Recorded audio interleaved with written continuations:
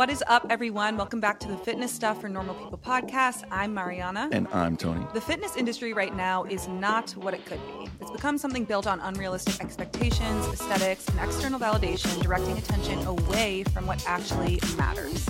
Bottom line is, we're not trying to provide just another fitness podcast, but completely change the fitness industry for the better by providing you with the knowledge and tools to give you confidence in applying the best possible training and nutrition into your own lives. Where today we're breaking down the top 5 best and worst supplements for fat loss. Some you might expect, some you might be a bit surprised by. Tony and I actually took a run on this episode in California when we were together. Didn't work out so well months ago. How long ago was that? That was in March. Was that in March? That was in March.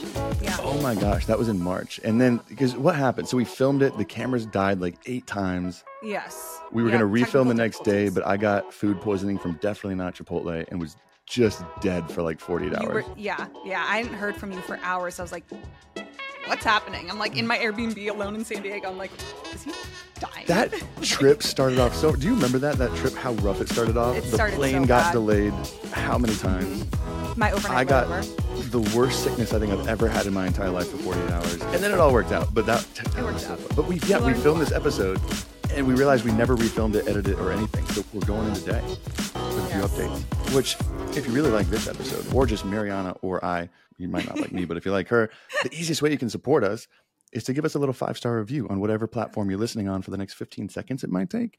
And if you're on Spotify, you actually can follow us now. So every time we post an update every single Monday, it'll pop up so you don't miss anything important to you. And if you want more after each episode, make sure to join us over on Premium for just $5 a month, where every single Friday you get a bonus Q&A episode where we answer and interact with your questions. And shout out to Lauren. She's the winner of our June $300 Legion monthly giveaway, where just by being a Fitness Stuff Premium member, you're entered in that monthly giveaway every single month. We got one coming up in July here soon. We're going to put the sign up down in our show notes below for that. And speaking of Legion, our sponsor from day one of the podcast, we love them. They just came out with their new pre-workout flavor. I haven't tried it. Tony, I think, is getting his hands on it soon. Rainbow Sherbet, which sounds really good. I've tried so many pre-workouts back in college, and it was the only one that didn't make me like squirm taking it. I don't know why so many pre-workouts taste just god awful. I don't know what that is. And they make you feel weird because Legion just puts in like the bare essentials for the proven ingredients that work, where all these other companies try and throw in like 15 other random herbs that have never been proven to do anything just for more marketing sake. Yeah. And it makes you feel weird. It makes you taste weird. I think the sherbet, its expected delivery date is Monday, which we film on Tuesday. So I should be able to try it before we film next week to give an official review, which I do. You know, I don't want to compromise truth. I tried the blueberry muffin protein bar. Not the best. Not the best. Their protein powders, though, are amazing. Yeah. Try their new flavors: apple pie, banana bread, blueberry muffin. If you want to get your hands on any of these products, you can use the Legion link in our show notes and use the code FSPOD at checkout for 20% off your first order or double points on every order after that. Oh, yeah. Because I think we got a couple products that we're going to recommend, maybe a little casein way later, that they've got some pretty hot ones of, right? But we're jumping into this. We'll see. I want to almost revisit the first time we filmed it to see which one did better. But now the world's changed. We're on Threads now. We're not on Threads yet. Maybe by the time this episode, we'll pop it up. You joined Threads, didn't you? Yeah, Fitness Stuff. I think, honestly, we'll be on Threads by the time you're listening. So make sure you go follow us on Threads. What is your take on Threads? I have a bad taste in my mouth to start off. You know what? It's been a busy week, so I haven't had a ton of time to break this down. But there's 3 things that leave a bad taste in my mouth. One is every time I ask myself, okay, why am I doing this? When I went, because I signed up, I made an account. I just haven't started using it. But I'm like, why do I want to use it? The only reason that pops in my head is because everyone else is doing it. And that's not a very good reason for me to do it. I can't think of another good reason to do it. The second one, which you actually brought to my attention yesterday when we were doing the Q&A for Premium, was it's the third time in like a year and a half where Meta just blatantly copy and pastes another platform. Yeah. They did it to Snapchat with Instagram stories. They did it to TikTok with Reels. And now they just hit the copy paste button on Twitter. And then the third thing too, what do we know about Meta? They're like the poster child for censorship. And Elon with Twitter, I don't use Twitter that often. I'll use it to go for like news and things like that. But his whole thing is freedom of speech and non-censorship. That's like the biggest thing why he bought it, because Twitter was censoring so hard. And I feel like this is just going to be like that, but the same censorship way that Facebook is right now, Instagram is. But I also realize I'm probably going to look like a massive hypocrite by the time this episode comes out. I'll probably have been like just addicted to it for like a week. So well, think about Reels. I have no idea. That's exactly how I felt when Reels started. I'm like, no way. I'm pissed. Like, you're trying to take TikTok. It's True. not going to work. It's not going to happen. People can say whatever they want. Reels is still here. Like, it's still here. There is a demographic for it. Do I scroll on Reels? No. Do I make them consistently? Yeah. There's a population that eats it up, and it's definitely more of the population that is not on TikTok. But I'm hoping that Threads, because I'm not on Twitter, but I like Threads right now because one, it's just exciting. It's hilarious. And I feel like there hasn't been social interaction on social media in so long, in a way that is just funny. People aren't trying to be something that they aren't. They're not trying to put on a show for people. You get to see like actually what's going on in the brains of people that you follow, who you that is valid. That hasn't been anywhere on TikTok, on Instagram, on nothing. It hasn't been anywhere since like Facebook came out over a decade ago. Yeah, I feel like the true interactions. I like that. Mm-hmm. Another thing that people are like complaining about, how social media is bad for mental health, and then it's like all freaking Zuckerberg has to do is drop another thing. They're like, all right, you son of a bitch. I keep wanting to say calling a thread like, because Twitter you tweet, so I'm like, so thread, you just thread. I keep calling it a thneed, which is, have you ever seen like Dr. Seuss's like? No, what? I like it. I think it'll stick. Yeah, it'll be interesting to see. I think we're gonna definitely start one for the podcast, just because it'll be easy to share. We used to tweet and then share it to Instagram, so I think this will make it easier. So we'll do that, but we'll see. It'll be interesting. It was really quick. I think it hit like 30 million users in the first. It's at 70 48 million hours. now. Wow, 70. Yeah. So like people, it's insane. But now let's talk about it, because so naming this episode was challenging because we didn't want to say fat burning supplements, because fundamentally nothing's going to burn fat, oxidize fat. No, you can't take something or do something that's going to do that. And the term fat burners, it's fundamentally misleading from the standpoint of where it's at. But there are definitely supplements that can really help fat loss happen. Yes. It can make you stay consistent. It can help things out. And that's what we're talking about, pros and cons, because the worst supplements we're going to talk about are ones with little to no evidence supporting what they do or their claims, that are put in these fat burning supplements over and over again, just sold. The market's I think the weight loss pills, they accounted for $1.3 billion in sales each year. And it's expected to hit $2.2 billion by 2028. Right. So I think that's the big thing I wanted to clarify going into this, is we're going to talk about the most commonly sold ones that do not work, and then talk about some big ones, which I think that list honestly might shock people on each of those lists, especially one that I'm really excited about for the top 5 that I started diving to recently. But let's talk about this real quick, because there's only 3 real ways you can speed up fat loss. And we've talked about this on the show, right? Number 1 is you can increase any aspect of your TDEE, which is what most people refer to as metabolism, right? So you can either increase your TDEE, you can 2, decrease your hunger or cravings, which is going to help you stick to your plan better. So it's not burning fat, but it's allowing you to stick to your diet better. Or 3, you can do something that makes the dieting process easier, which I think your social's been huge on that, but everything else is including foods you like, using a smaller deficit with less negative symptoms coming out, prioritizing your stress, your sleep, stuff like that. Those are the only real 3 ways that you can speed up your fat loss progress. Or am I missing anything that you'd add to that list? No, I think that's true. And a lot of these also can help with consistency.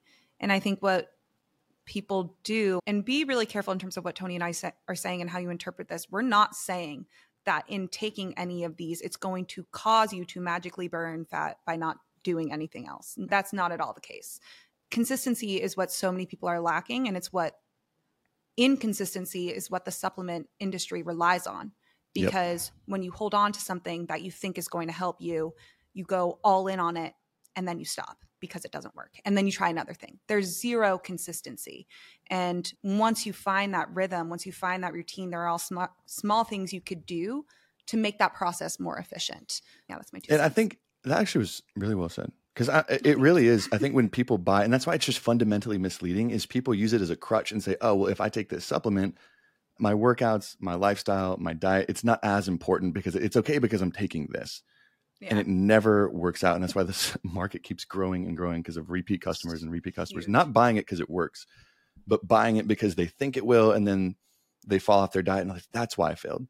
Let me keep buying this supplement to keep it going. It's ridiculous. I threaded that if I see one Bloom Greens ad, I'm calling up Zuckerberg and giving him a formal complaint. Somehow it's going to happen. That's what we should do. I want none of that shit on there. That's what we should do with our listeners is do an over-under pool where everyone puts in like $5 to the pool.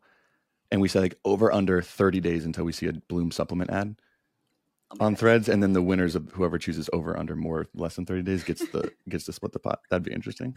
That'd double your money. But just like anything, and this is really important, I think when we get into, we're going to start with the worst and break down the science of why they do not work. And these are still some that are very commonly taken, right? We're not going to go over it. We have an honorable mentions list with like detoxes and cleanses, which I think if you listen to the show for long enough, you understand like those most people know by now or should know aren't going to do something. But these are still ones that are commonly taken and sold today. But it's still the supplement industry, which is just the Wild West from what we've talked about. And I remember this funny story. Mike Matthews turned us onto this rabbit hole. Do you remember about USP Labs? That little rabbit hole we went down? Oh my gosh. Mm-hmm. Now, this list does not include individual fat burning supplements. Like one, for example, is like Oxy Elite Pro, which is like a fat burner with multiple compounds in it.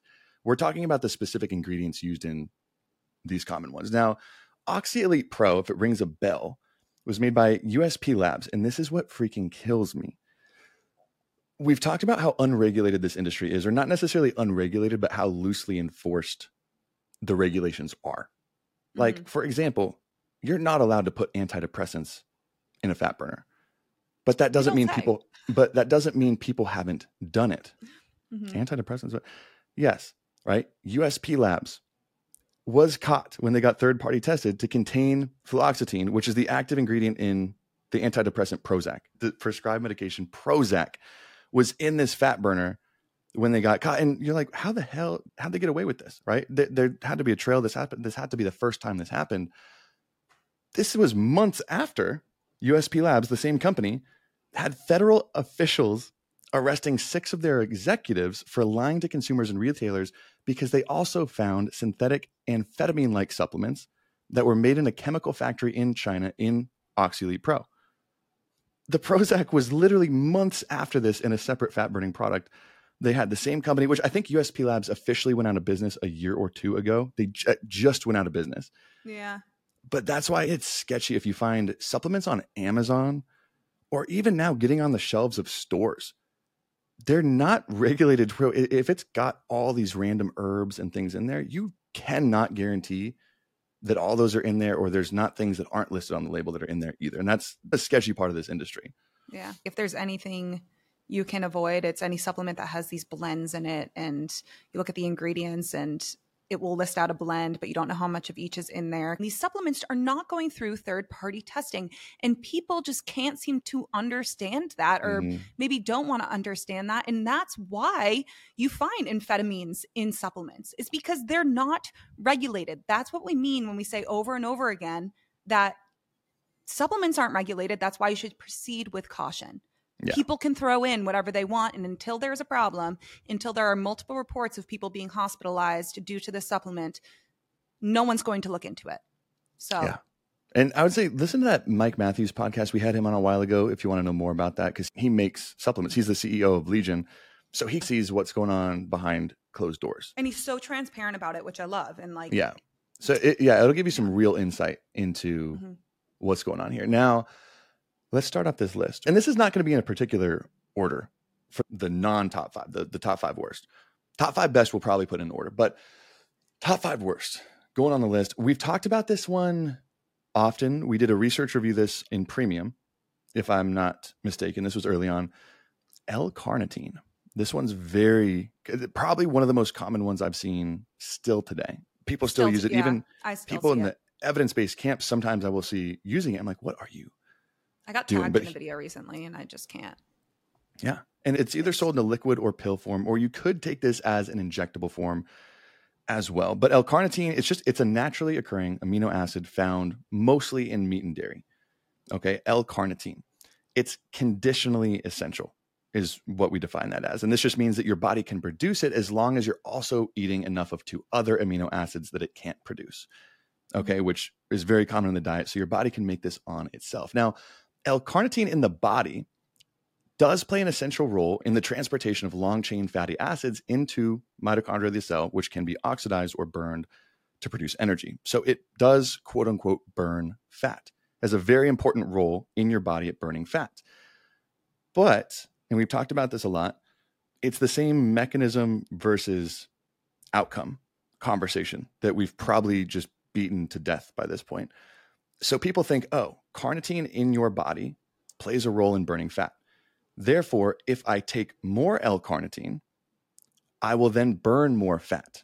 It's that logic jump that people make without thinking about how it plays out. Now, it's the same story over and over again. And there's a few problems with this, right? One is, to start off, orally supplemented L-carnitine, so the stuff that you buy at the store, the pills, liquid, whatever, only has about 14 to 18% bioavailability. Meaning if you take 1,000 milligrams of L-carnitine, your body can only absorb and use around 150 milligrams of that. 14 to 18%, meaning you would need a mega dose to get anything that you would think would be useful. Now, the second problem with this is if your body has enough of it already, which unless you are in the elderly population, it's sometimes observed, or eat a very strict vegan diet, your body has enough. And it's kind of like we've talked about, like if you fill up a cup, if you fill it up all the way, adding more into it is not going to just make the cup grow larger. It's not going to improve fat burning by just simply taking more of it. Your body has what it needs. It doesn't need any more. And this is clear in all human trials for weight loss or fat loss too, where when you control it versus a placebo, you just don't see a difference. Yeah. Those who take L-carnitine, those who don't, they don't see a difference. And I know this is common in the bodybuilding populations closer to Showtime, and there's the argument that injectable L-carnitine, since it bypasses your digestion, you absorb more of it, which is true, but that still doesn't really mean it has an impact. And there hasn't been any research that I'm aware of on humans for injectables, but if I had to guess, just because of the mechanism, it's going to play out the same way. Yeah. Is that where your head's at too? Mm-hmm. Yeah. And you hear this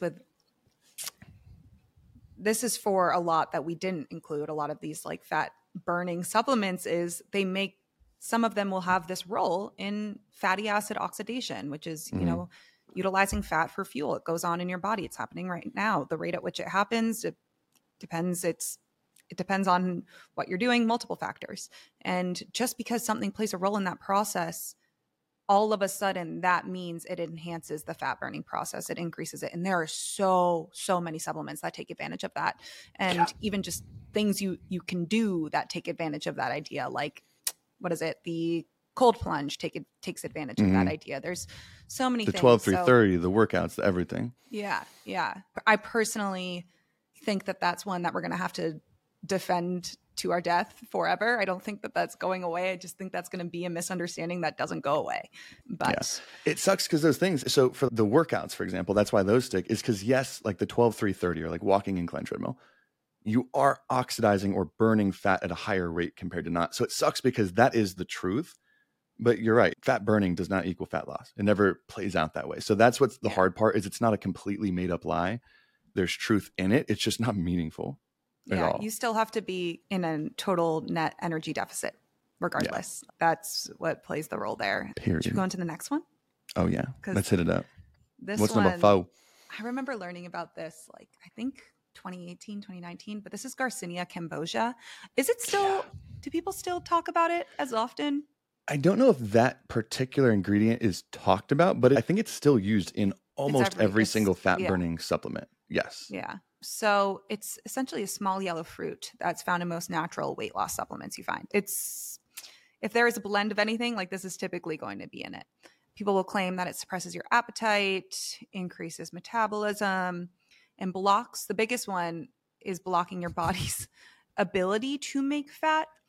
And there is not much on this. So there's very, very little research on these claims, on these mechanisms, because it's not plausible. So when something, there is no, for what was it, L-carnitine, it makes sense. So the process it's involved in, that makes sense. There is more reason to research that because this is involved in this fat burning process. A lot of these claims, we're not seeing Garcinia cambogia produced in our body and this is what it's doing. It plays an essential role. No, none at all. But for every study that shows it can help to some aspect to lose weight, there's another that shows it does the exact opposite or nothing at all. So, and that's of a very minimal studies on Garcinia cambogia. And most of them are looking at just fat loss supplements in general and some with Garcinia cambogia in them. But you can't block your body's ability to make fat. Yeah, those two made a little sense. That one lost me a little bit. Yeah, but that was the one I saw the most common, especially when looking into it and trying to get a better understanding of what people thought it did. That's just not something you're able to do. And there's not much your body would shut down and die. You couldn't store energy. That's not a good thing.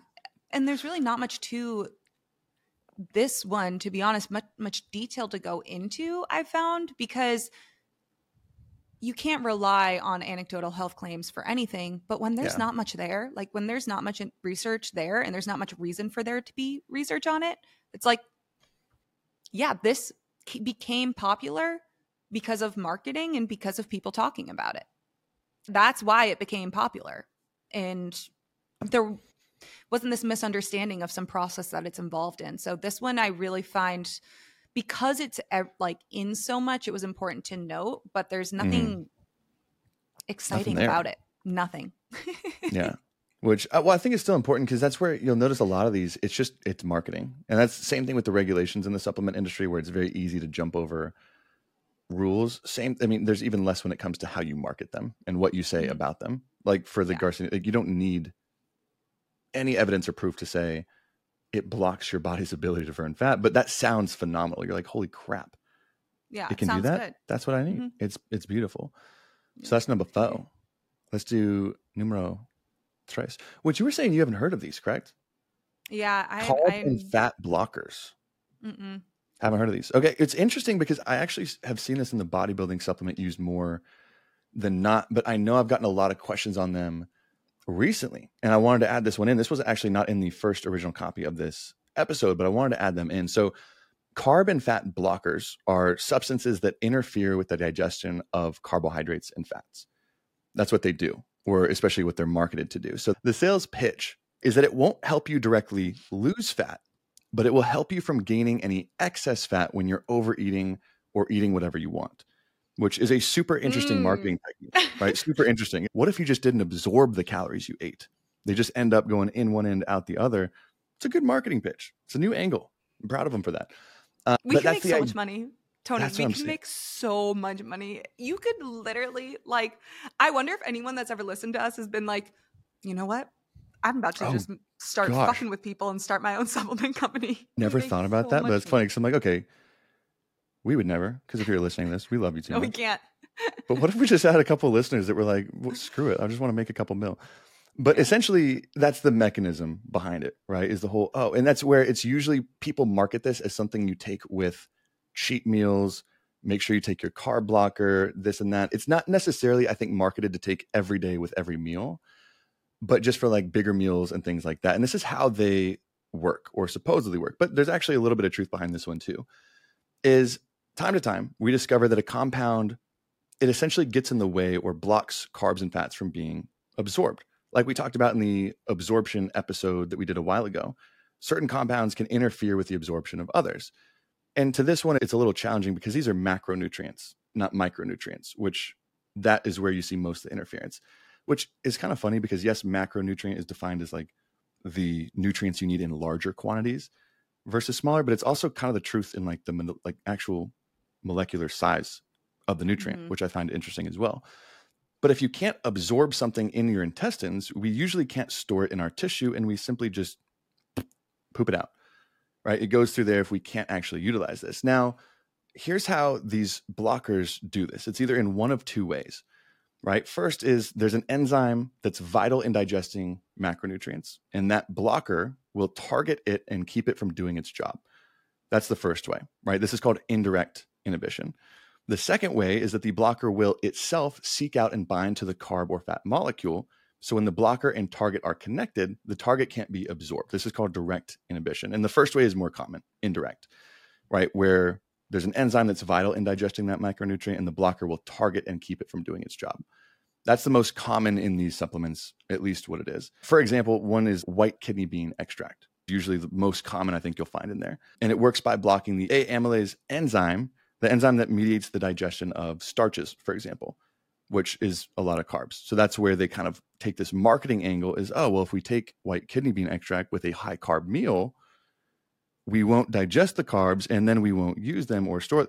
That's where they kind of go down this rabbit trail. And here's why they're on the top 3 worst. Because so far you're like, wait a second, this is genius, right? I can just eat cheat meals, eat whatever I want. As long as I take these magic pills, poof, it goes gone. Now they do have some benefit in slightly reducing weight gain in research of very high caloric times. And this is not something that's really even that meaningful, but for the purpose of fat loss, they're imperfect bandages that encourage just bad habit formation in the first place. One, they don't do what they're marketed to do that well. It might interfere a little bit, but not to the point where it's going to make a meaningful difference. And two, it's telling people, hey, it's okay to eat whatever you want and lose weight. Just take your magic supplement with it, even though it's not going to work in the first place. Now, someone who continually seeks out carb and fat blockers in an attempt to lose weight is probably someone who's either unable to or unwilling to just eat less food to make a more practical change of their lifestyle to make this progress in the first place. And on top of this, it can cause short-term diarrhea, cramping, flatulence, right? Farts. It does all this, but the scary thing to me is this doesn't just interfere with digestion of the macronutrients. It interferes with digestion as a whole of other nutrients. So if you rely on this sometime, there's not really any long-term data showing what can happen if you're really screwing with how your body digests things on a regular basis. And that's the scary part of this. And I think that's just why it made our list here is there's a mechanism that technically in theory makes sense, but there's no research where this plays out really at all in a meaningful way. No. And it could cause more damage long-term. Serious digestive issues. Yeah. Serious digestive issues. Exactly. That's where I'm like, I thought you'd like this one. I'm surprised you haven't really heard of these before. No. These supplements. Is there like a name, like I think they're really there's a name. There's a common one, yes, but they're usually just sold as carb and fat blockers. Oh. And they're big in the bodybuilding world because the word cheat meal is still very widely used. And that's usually how it's marketed is like, you can have an extra cheat meal per week, just take this pill and it won't negatively impact you. And I think that's where the marketing comes in. But if you've heard of those, it's on the list. And let's keep moving because I'm honestly more excited to get to the top 5. All right. So we've gone through 5, 4, 3. Give us number 2. This one's apple cider vinegar, and it's still around now, mostly for the whole blood sugar camp who's like, you're insulin resistant. You got to keep your blood sugar down, whatever. Mm-hmm. I can't stand apple cider vinegar. The gummies, whatever it is, people saying that it helps you burn fat, reduce your appetite. It's disgusting, first of all. I see people taking shots of this. One, what it does to your teeth, horrific for breaking down your enamel. It doesn't taste good. Like, there's nothing fun about putting vinegar in your water in the morning. Whoever says that, they're lying. It doesn't taste good. I have tried that before. The warm, it makes, that was the thing, right? Is instead of shooting it, it's like, mix it with water and it tastes better. It just drags out how long it tastes bad for. It's so bad. Yeah. And where this really does potentially get, there's some reason in terms of how this has gotten so out of hand from the claims is that there have been some studies that show it can help control blood sugar. That is true. If you do have high blood sugar and you eat a very carb-rich meal and you typically struggle to get your blood sugar back down, taking apple cider vinegar with that meal has been shown to help bring back your bring back down your blood sugar levels. That is absolutely true. The extent to which it does that better than medication, no, it absolutely does not. Is it recommended instead of any medication for diabetics? No, it absolutely is not. But that is where people will get to you. It helps reduce appetite, burn body fat. If you are someone who struggles with high blood sugar and you find something that might help it keep it at bay after a carb-rich meal, then you're not going to feel like you're still very, very hungry even after eating. If you're generally starting to be able to eat meals that you feel like you're not as hungry after you eat them and not always reaching for food, and you have some weight to lose, yeah, you're going to lose some weight. Can that be attributed to the apple cider vinegar itself? No, but that's where I could see, I understand where this can maybe get taken out of context and a little bit out of hand.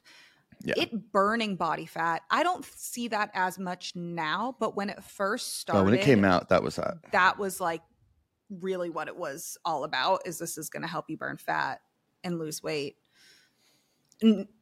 There's zero support in the literature that it should be used for weight or fat loss at all, but there is some data supporting a small effect on appetite and insulin sensitivity. That's all.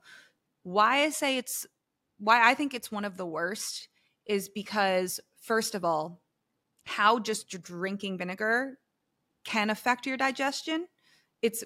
Yes, your stomach acid is very acidic, but having that go through your body every single day, drinking lots of it, is not the best for your digestive system. It's not the best for your teeth. It does nothing in terms of losing weight at all or burning fat at all. And it's craziness that you have these gummies now that will say increases your metabolism, burns fat, when that's never been shown. Yeah. And it's still like the apple cider vinegar gummies are still so popular. I was going to say I feel like the gummies are still popular. I'm seeing less people drink it, but the gummies are a new thing because I feel like they're just making everything into a gummy now. Creatine gummies, apple cider, everything's gummy now. Yeah. I just think, if you want to drink vinegar, all power to you. If you do struggle with high blood sugar, I recommend having some fiber with a hefty carbohydrate meal, like maybe eating a fiber-rich salad before a hefty carbohydrate meal, because you're going to get a lot more out of that. You're going to get more micronutrients. It's going to taste better. It's going to have a better effect in the long term on your overall health than apple cider vinegar. So that'd be my recommendation.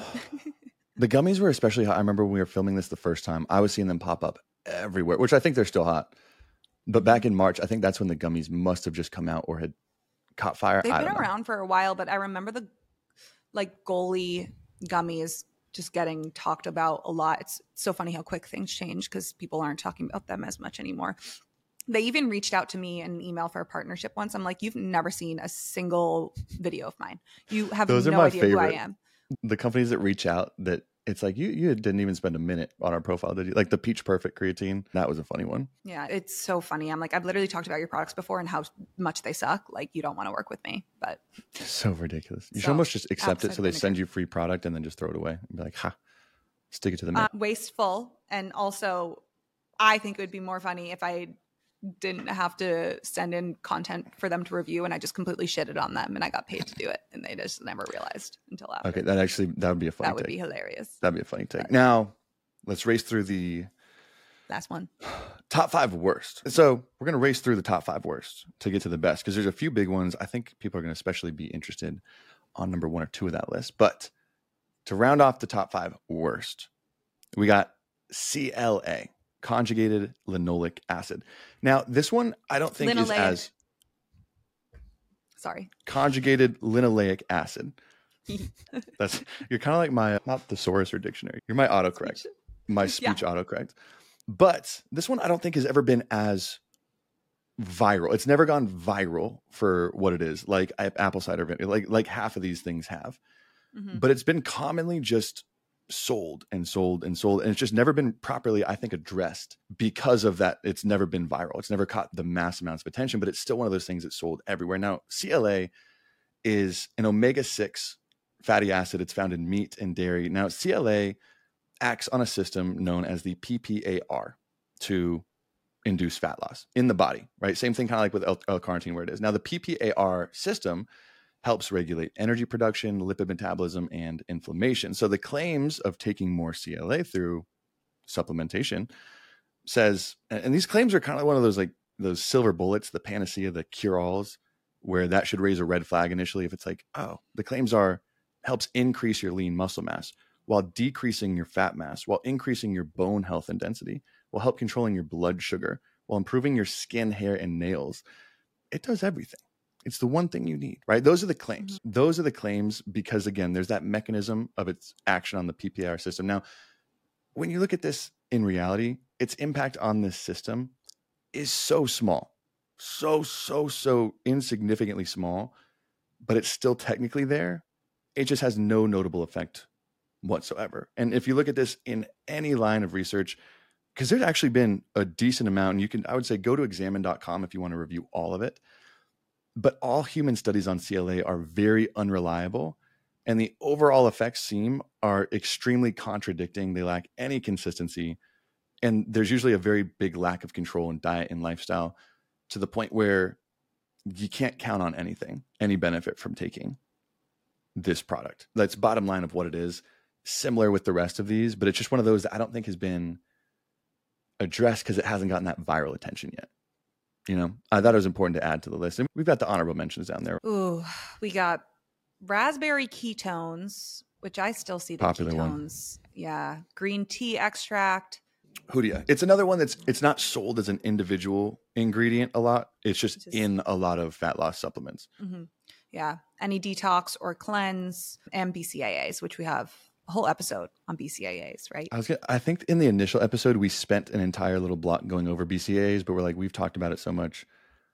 We can't just beat that anymore. So if you're still confused about BCAAs, just search it in our bar and I promise it'll pop up and you'll be like, oh, that makes a lot more sense. Yeah, I think it was just in like our worst supplements. Did we do like the worst supplements? Yeah, we did overall best and worst supplements. Yeah.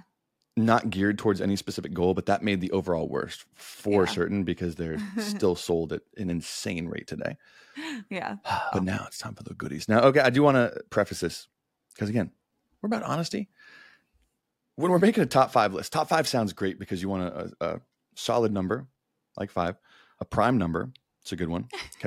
We came up with 5 of the worst. We only could really fit in 4 of the best supplements for we couldn't think of a fat loss and weight loss. We couldn't think of a 5th that deserved a spot.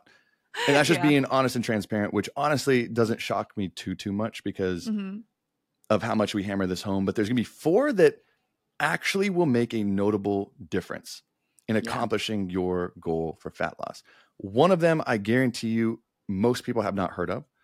Others probably haven't heard on this list used in this context or as fat loss supplements, which I think is interesting too. Now, in this list, like we said, the only 3 things that can improve or speed up fat loss are going to be either things that increase your TDEE, or what most people refer to as metabolism, suppress your appetite or hunger, making it easier to stick to a diet, or 3, it makes any process of the dieting aspect easier. Now, this one is kind of 2 products. It's same, but different. Number 1 on our list is either a whey protein isolate or a casein protein. A casein protein, which I don't think many people know about as much. It's not as talked about as whey. Would you agree? Yeah. I actually thought it was pronounced casein up until like a year and a half ago. I realized it was casein and I'd been saying it wrong. Yeah. This entire time. Now, the difference between the 2, and I think casein actually edges out whey when it comes down to fat loss. And I'll explain why here in a second. Now, whey and casein protein powders, they're more similar than different. Okay. They're both derived from milk. We know that. We've talked a lot about how whey and whey isolate, it's a milk protein, right? Where they isolate it away from the carbs, the fats that come with milk to make it an easy protein source. Now, they're both derived from milk. They're both high in all 9 essential amino acids, making them complete proteins. And almost all research shows that they are essentially identical in terms of muscle building. When you separate groups into a whey protein group or a casein protein group with the same resistance training, they gain similar muscle. So it's not going to really impact you there. Now, the difference between the 2, the main difference, is that whey protein and whey protein isolate is quickly digested, right? So it causes a large spike in blood levels of amino acids with a quicker fallback to baseline within about 2 to 3 hours compared to casein, I just did it again, which is digested much slower, right? So it causes a blood amino acid to stay elevated for up to about 6 hours after you take the casein shake compared to just 2 or 3.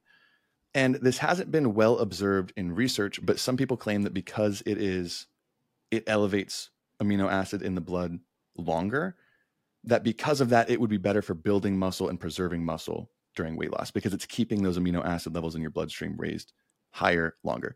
This hasn't been observed in research, so it never really translates over when we look at it. But it's that mechanism, which again, sounds good, makes sense in theory, but it's one of those problems that we run into again, where you can't really claim that because every time we test it on people, it doesn't work out. Yeah. It's identical in that fashion. But here's where I think casein deserves the edge over whey. And I want to see if you agree with me here. Is the hunger and the satiety benefit. Because we're going to talk, these shakes deserve a spot on the list because one, it's easy to stay in a low calorie, high protein diet when you have a shake that is essentially 90% of its calories coming from protein, compared to steak, which is only like 60% of calories coming from protein, nearly 40% from eggs. They're helpful in sticking to a low calorie, high protein diet. But I think the edge goes to casein because one thing you do notice with the slower digestion is it typically keeps you fuller longer compared to whey, which protein in general is great for satiating you, keeping you full. But casein slows down digestion and has a notable impact on people reporting the feeling of fullness much longer compared to whey. I think that's where this deserves the edge, because how important is that when you're trying to lose weight? Yeah, I mean, I'm the type of person that if I'm just having a protein, I don't just have protein alone with like milk or something as a shake because I don't feel satisfied, versus if I put whey protein isolate in oatmeal compared to when I have oatmeal without protein, I definitely notice a difference, but I need more of that. I don't feel just with whey protein isolate alone that satiety factor when I don't have any, like some people, it's definitely very individual, but I could see that making more sense with casein. Casein? No, I'm going to pronounce it wrong. Nailed it. But its goal is going to be to do that. So that's why I think it deserves the edge. But protein in general and protein shakes, why we're not knocking whey on this at all. And I would say even Legion does not compromise when it comes to quality. And they have a casein shake as well that tastes pretty bomb. So if you do want like the cleanest form to get, I would say it's worth trying out Legions if you want to see if that really can help your hunger, your cravings, your satiety. And we don't mention this a lot. Legion has a no questions asked money back guarantee. Even if you don't like the flavor, tell them and they'll send you your money back. Right. Yeah. And I just want to give you that if you're curious about trying it, because I do think something that can control your appetite could make a massive difference in how well you're able to stick to this for fat loss.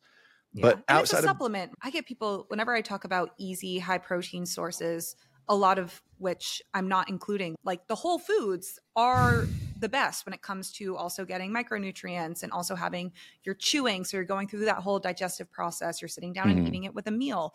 That's gold standard. That's what you should aim for. Yeah. But it's typically not that easy. It's not that easy. It can be very hard to meet your protein goal and get enough.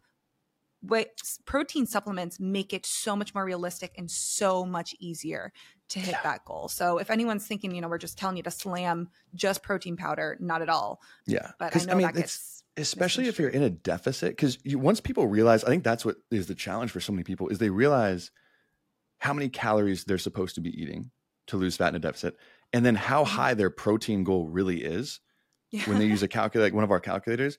And they're like, oh my gosh, how am I supposed to get this much protein? Because that's the thing. Like if you have protein from steak or red meat or eggs, it comes with a lot of extra calories from fats, from carbs, from all these other sources where and you can only eat so much lean ground turkey until you want to die. Exactly. So these just make it easy where it tastes like a treat. You can do that. And it's just like, this is just very, very clear. Like protein is one of the most, if not the most important aspect outside of your calorie intake when it comes to fat loss. It's going to help you preserve muscle mass far better off. So your resting metabolic rate or your BMR stays elevated as you lose fat. It increases your thermic effect of food. So how many calories you're actually burning, digesting the food you eat. It lessens your mood disturbance, your stress, your fatigue, and your cravings during a deficit. All these things that make it easier. So that's why it's number one on the list. I know people a lot of times think, oh, protein shakes are for muscle, bro. That's what they think. People are like, what do you mean protein shakes for fat loss? It's like, yeah, it's probably more important for fat loss than it is for building muscle. Oh my God. When I was vegan, I was hungry and I was meeting my protein goal, but plant protein's effect on satiety is completely different than animal, but I was hungry all the fucking time. It was the worst feeling. Like, feeling that hungry sucks. There's nothing worse than just always thinking about how hungry you are and waiting for your next meal and knowing after your next meal you're still going to be hungry.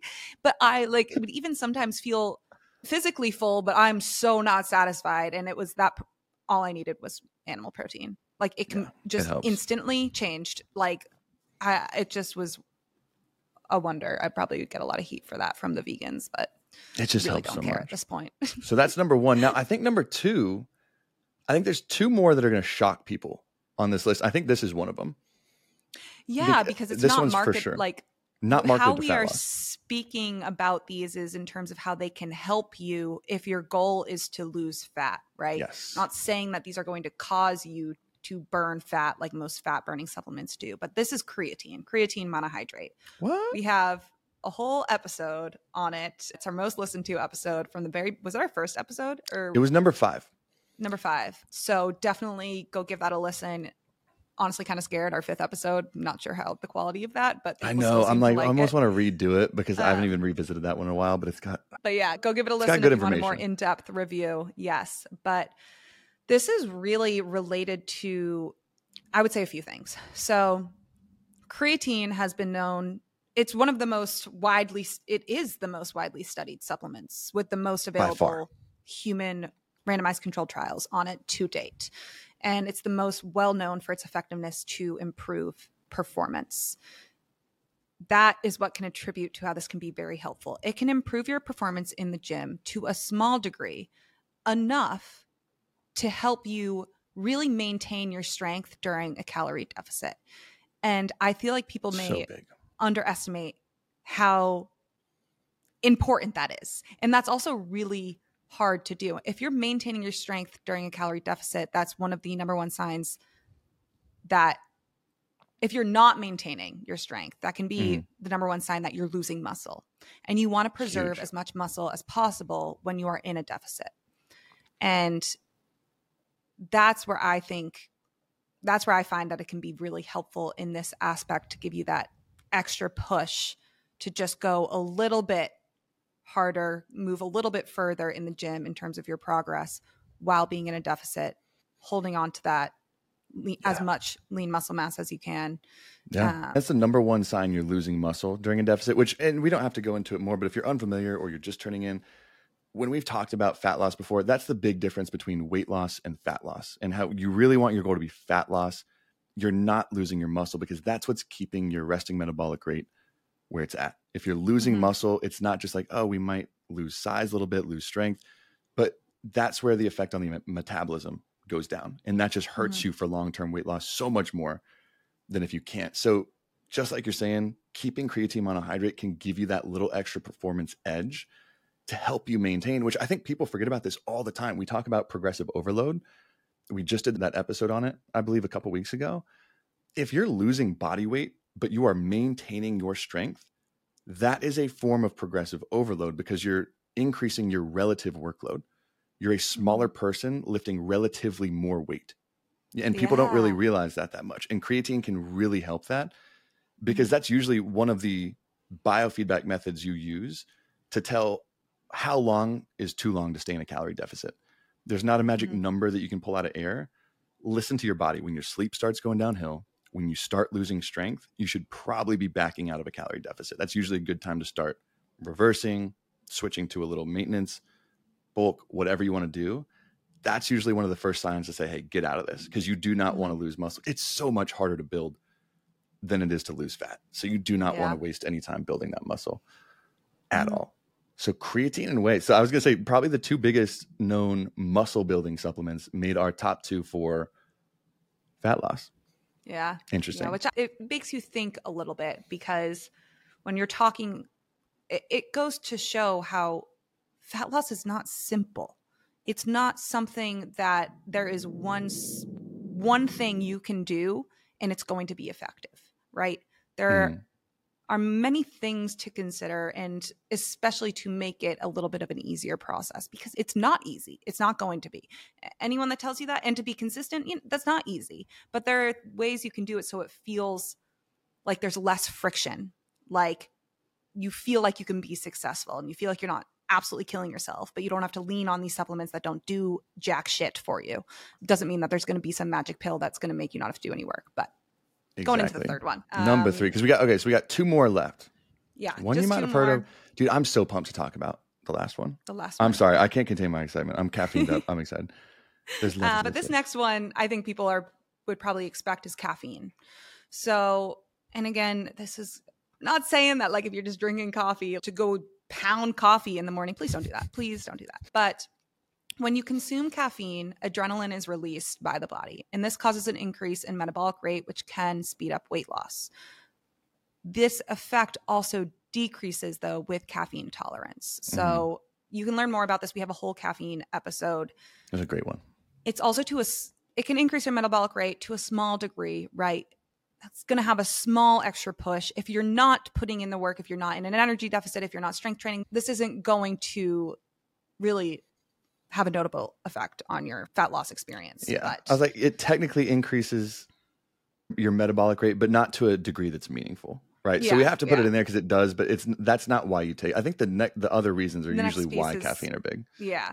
It can suppress appetite following ingestion. And I think that this is also, some people say this is absolutely true for me. Some people don't really notice it, but there's a significant drop in ghrelin, which is your hunger hormone, in the body.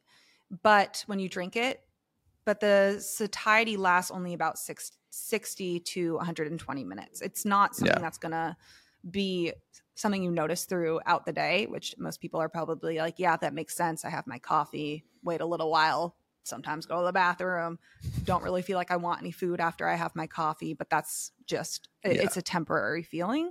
But that could also help people not overeat as much for breakfast, say in the morning. Yeah, just help bridging gaps through the day, big time. Yeah. And that's because that's usually with any stimulant, there's some effect on satiety. And caffeine is just as it gets metabolized, it lasts a few hours, but can be helpful in bridging gaps. Yeah, but it is not, I just want to point this out because I used to be a early 20s female, believe it or not. I'm now in the late edge of that and I'm old, but this will bite you in the ass if you are using it to skip meals. It will absolutely bite you in the ass. And I know that there are people listening that have definitely done this before or do it now. And especially in college, it's very popular. It is temporary and you do build a tolerance to caffeine. You will be way more hungry later if you are using it to skip meals. And that can lead to a lot of binge episodes. I have seen it a lot with a lot of people and it is very common. So just don't do that. I just feel like I needed to bring that up just because it's important, because like you're saying, like it's there and it can be used as a good tool to help if like with a little afternoon hunger or a little mid-morning hunger to get you there.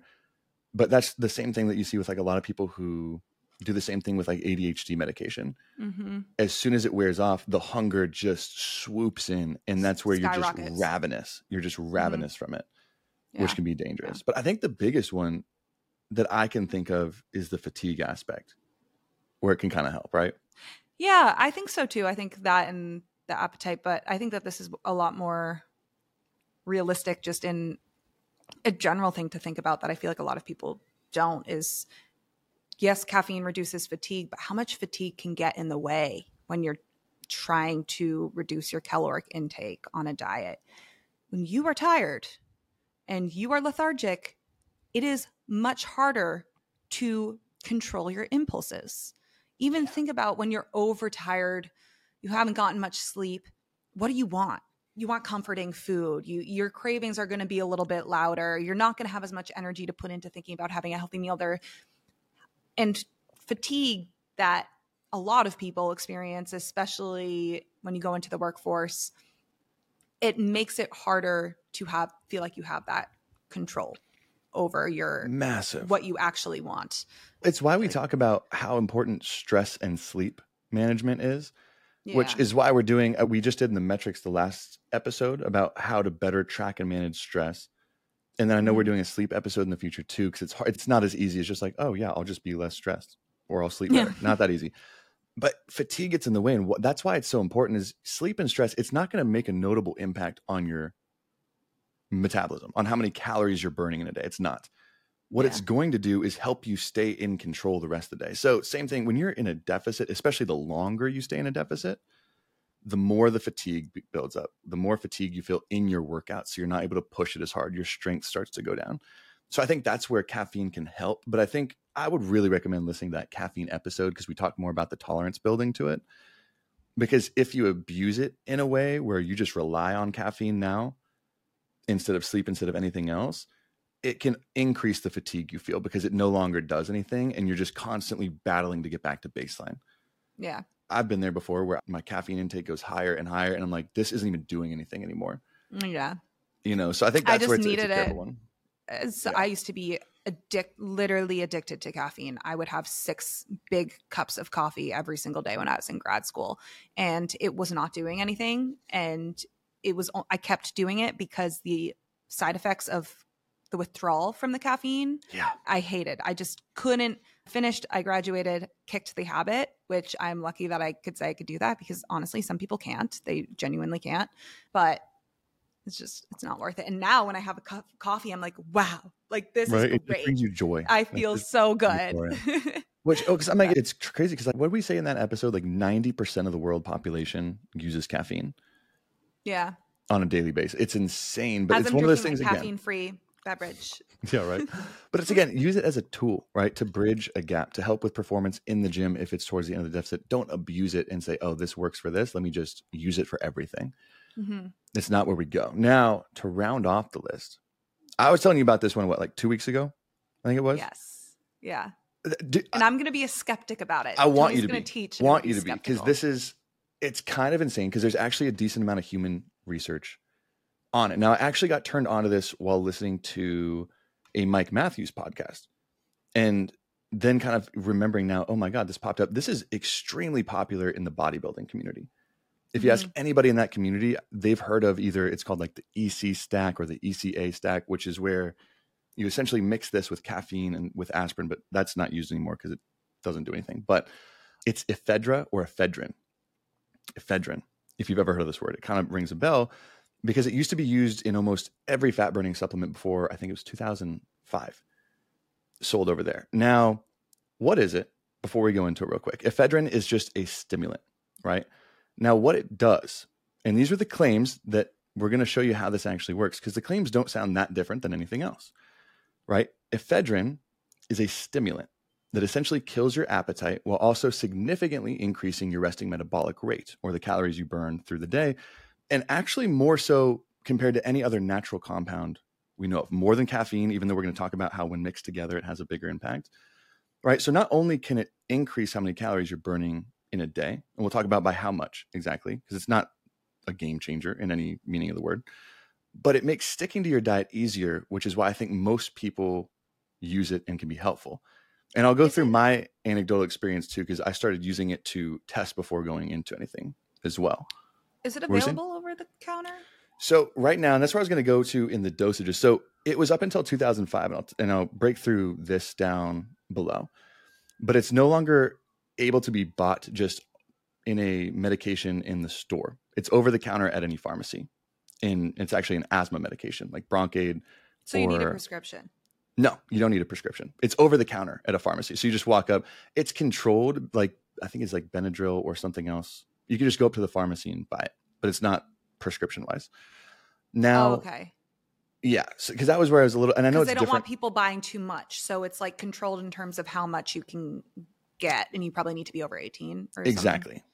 They just control how much you can get so that people aren't buying an insane amount. Like NyQuil. Of it. They do that with NyQuil now.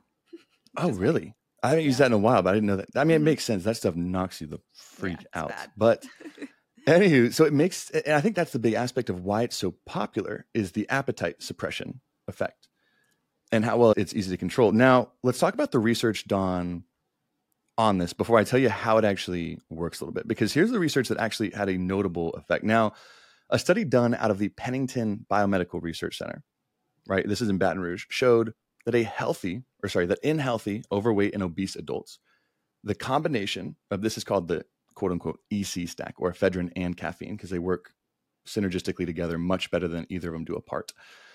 But the combination of 70 milligrams of caffeine and 24 milligrams of ephedra increased the metabolic rate by 8% over the following 2 hours tested compared to the placebo. Now, over a 12-week trial, ingestion of these combination, again, of ephedra and caffeine, 3 times per day, separated by about 4 hours, which we'll go over in dosing and stuff like that, led to a reduction of 7.9% body fat compared to just 1.9% body fat in the placebo. Pretty notable difference. Not due to the increase in metabolism, but overall.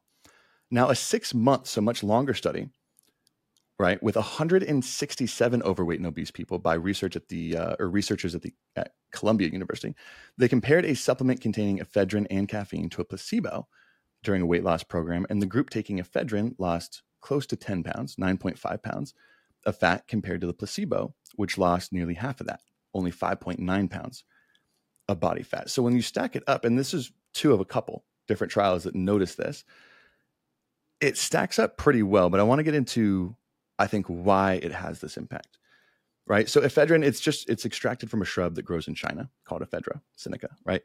Essentially why it's used in asthma medication is it relaxes your airways, then just makes breathing easier, right? That's what it usually does to treat asthma. The common cold, flu is what it's commonly used for over the world. Now, it works as a stimulant as well by binding to receptors in your cells that respond to chemicals called catecholamines, right? Like adrenaline, noradrenaline, dopamine. Now, these trigger that fight or flight, sympathetic, just like a lot of different stimulants do, physical response. So you do also notice an increase in heart rate, a decrease in hunger, and accelerating fat and glycogen oxidation, or the burning of, right? And it seems to work pretty well together, matched with caffeine, because when you separate these two, they have a small impact, but when you combine them, there's been a noticeable, actually positive impact, right? Known as the EC stack in bodybuilding. Now, research shows that this EC stack can increase your RMR, resting metabolic rate, by about 5% over a 24-hour period, which translates to not that much, right? It's about 1/3 of a pound of fat loss per week in the average man, which isn't a game changer, right? It's the equivalent of about a 30-minute walk every day, but it's not bad when we're thinking about there's not really anything that's not an anabolic steroid that does this, right? There's no natural compound that does this outside of that. And the biggest effect that I think is why you see such notable differences in weight loss and why it's so common in bodybuilding is the appetite suppression, right? And this is one thing I'll go through my experience and several clients too, but not as anything as proof in the pudding too, because we're going to go through drawbacks because there is some, right? But this is along with any other sympathetic nervous system stimulant. Appetite suppression happens. And for some reason with this one, it zaps, right? With ephedrine, it looks like a much higher level to where you just don't get hungry. And I'll tell you just from personal experience too, you just don't experience hunger. You don't experience a complete like disappetite of food, but you just don't notice that hungry. And I mean, there's reports of people who are being satiated on very little food, which I'm not recommending you do at all. But I think this is by far the biggest thing that prevents someone from being successful losing weight is their appetite. And I think that's why this is so common. And we're going to go over risks here in a second. This is not a panacea silver bullet at all, but that's why I think it's so common is this appetite suppression, which I think is interesting. And at least from my personal use, and this is not to say that it does this in a good or bad way like caffeine, where if you skip meals, you're going to be hungry later. But even in my personal experience, it was something that I never noticed that increase in hunger afterwards. And I went on this for a few days in a row and then off. And it didn't really change all too much. There wasn't any high or low swings. But it was so interesting because this isn't talked about outside of the bodybuilding community nearly at all. I think it's because it used to be an herbal, because the FDA removed it as a dietary herbal supplement in 2004. So I think that's probably why. That it's because it is still harder to, I would have to look at it at state level because I wonder if it differs between states in terms of like availability and what restrictions are on it. Yeah. I mean, it could be because I was going to say there are risks. It's a stimulant, right? And there's risks involved, but here's where I think it's almost. Yeah, that's why it was taken off because of the adverse events from it. But now you can still use it under medical supervision. Yeah, but this is what surprises me. Well, and even honestly though, because I think it might say that, but even without it, because you can just buy this at a pharmacy, in most cases. Yeah, but it's advised to be used with. Yeah. Well, and I think here's the thing that I think caught the news of ephedrine. And and I do want to put this because I wanted to play devil's advocate too, because there's been a lot of notable adverse side effects to caffeine alone as a stimulant. It's just not widely as used, which I thought was interesting. But there was an overdose in the early 2000s of an MLB player, Steve Beckler, right? An overdose. Like he died of a heat stroke. And the autopsy report showed that he had a supplement he had a very high dose of ephedrine the morning of. And people saw this and were like, oh my God, this is terrible. Because they know, like any stimulant, it's going to increase your heart rate. It could increase blood pressure, even though when I tracked mine, it didn't, because I tracked mine 3 times per day as I was taking it on and off. But anything like that has risks that come along with it. Now, what I thought was interesting, because I dug on this, because I'm like, this sounds a little sketchy. So I dug a little bit differently. And that's why I think it's also banned in like NCAA, MLB, NFL, PGA, and the Olympic Committee. You can't have this tested in your body. But when you investigated this overdose with Steve Beckler, there was a ridiculously high amount of ephedrine in his system, like more than any recommended amount. And he died of a heat stroke. And here's the crazy part about this heat stroke. There's a few things that I dug that I'm like, why was this not mentioned in the news?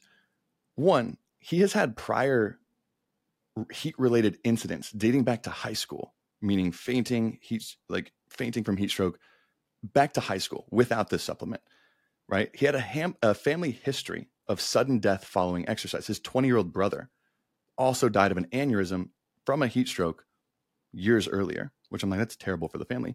But family history of that. He had existing hypertension and existing liver problems. This is before supplementation. At the time of his death, he hadn't eaten solid food in almost 2 days because he was attempting to lose weight for, I'm assuming, something to do with the MLB.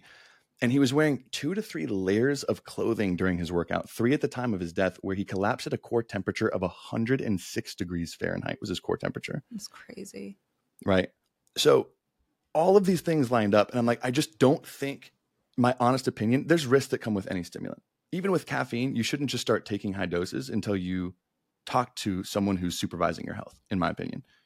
Even as something like caffeine, even though it's very widely used. Right. But with all these negative things, I don't think it's fair to say he died from ephedrine, because I just don't think that's the case. With the family history, what he was doing, how he was treating his health, the prior conditions, I just don't think that's really fair. Right. Did it play a role in it?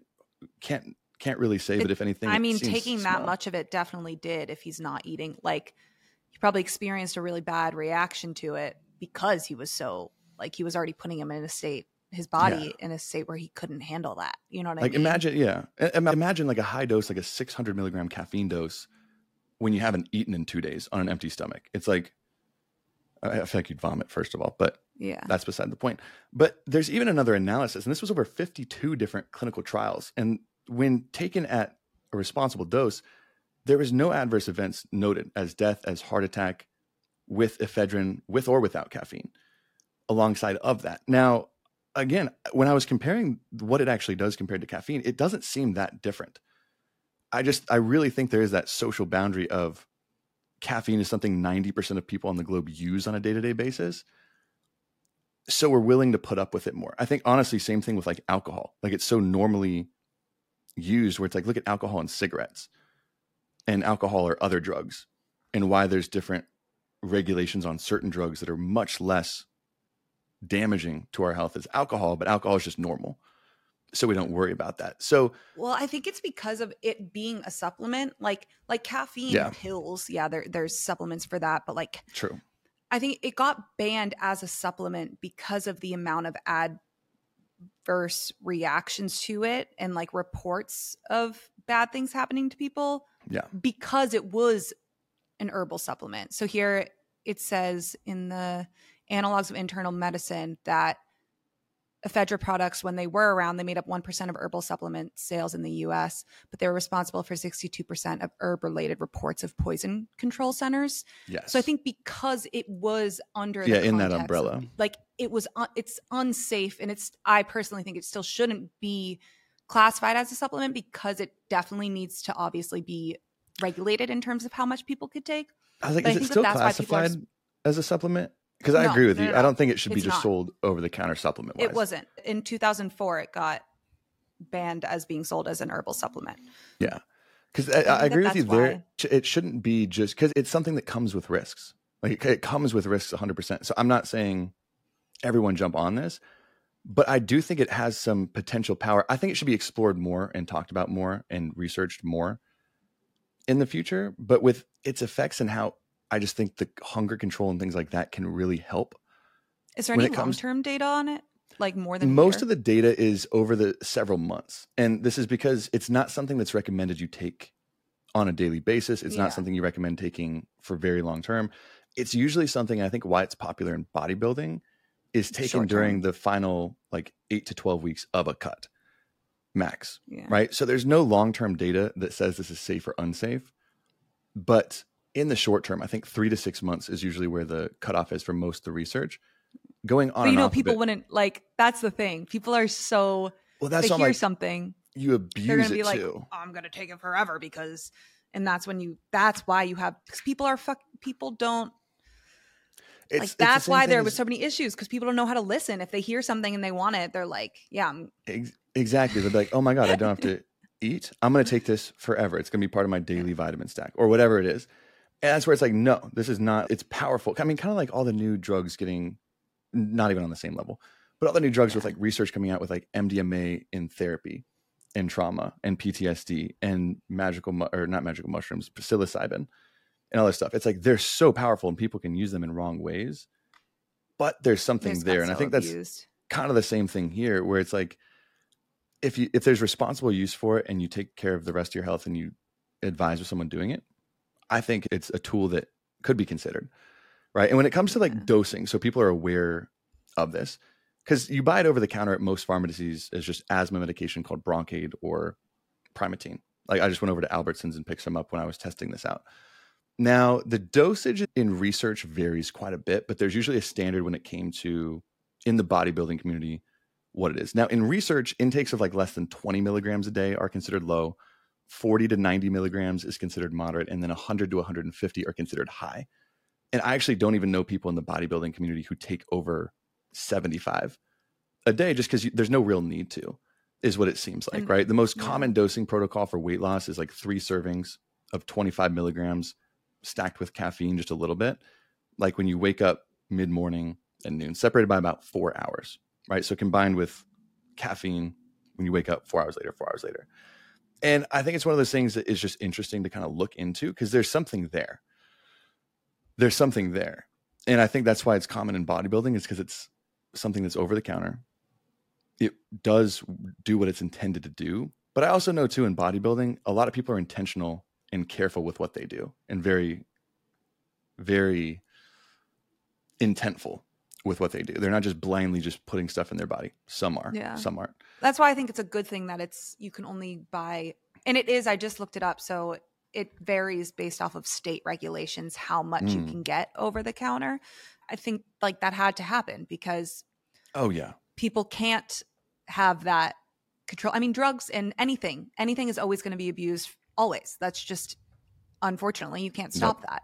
But I think seeing that potential for this to start to go really wrong with people having access to a lot of it and not regulating how much people could buy at a time. I mean, it's just setting yourself up for failure if you don't do that. Yeah. But it was crazy how much research there was because they don't really do much research now in terms of it as a supplement because it's not a supplement. If exactly. That makes any sense.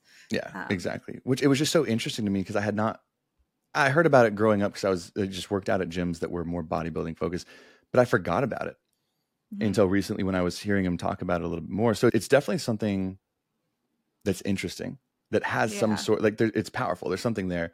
And why I thought it was worth getting talked about because it's there and I know it's common. And if you think, please talk about, if this spiked your interest, talk about it with your doctor because again, if you do have like a heart, it's a stimulant. It's a stimulant. So that's don't just go run over to your pharmacy and grab some. Don't just take it. Go get checked with somebody. Say, okay, how is your cardiovascular system? How's your heart? How's everything else? Could this actually be applicable?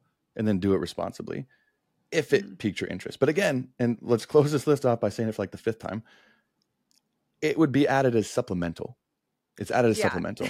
This doesn't replace your Well, diet. This doesn't I replace was your just training. looking at the first study that you mentioned, these people it was a really good study. The one where at the Pennington Biomedical Research Center, these people were seeing dietitians. They were getting dietary counseling advice. They were instructed on how much they should eat. Like they were taking proper measures for things they had to do in order to be able to lose weight just at baseline. So I think that that's why I think it just deserves, like, because how many times, we haven't said this in a while, but it's like, you can't beat hunger when it comes to a diet. And that's why these starvation diets that people do, they don't work because you can't beat it. You just can't beat hunger. And that's why protein is so powerful, fiber is so powerful. All these things are powerful that can help you control that. I beat it for a while, but then I got diagnosed with anorexia. So I was like, let's change the definition. I was good at it. It was still temporary, though. It was still temporary. Yeah, you might be able to beat it for a short duration, but you might long be better term, at it than someone else. But then you got an issue, and it's going to be way worse. And you got a bigger issue on your plate. So that wraps up our list. I'm glad we actually we were literally looking about like, we're like, wait a second, did we ever post this? In our heads, we posted this months ago, but we had not. So we're glad we got to refilm it, go into it. If you have any questions for us, hop on over to Premium. Again, it's $5 a month. It's not just the Legion giveaway, PDFs, really cool PDFs coming up soon, but that weekly extra episode where if you're curious about any of these two, ask us about it. We go into detail, go into depth. I know we're doing a preview version of this here soon, but all the important stuff is down in the show notes down below. The Legion, the Premium, anything that we think would help. But until next time, we'll see all you Premium users on Friday. We'll see y'all next week, yeah? Woo! That was a good. Woohoo! I like that one. Woohoo! All right, close it out.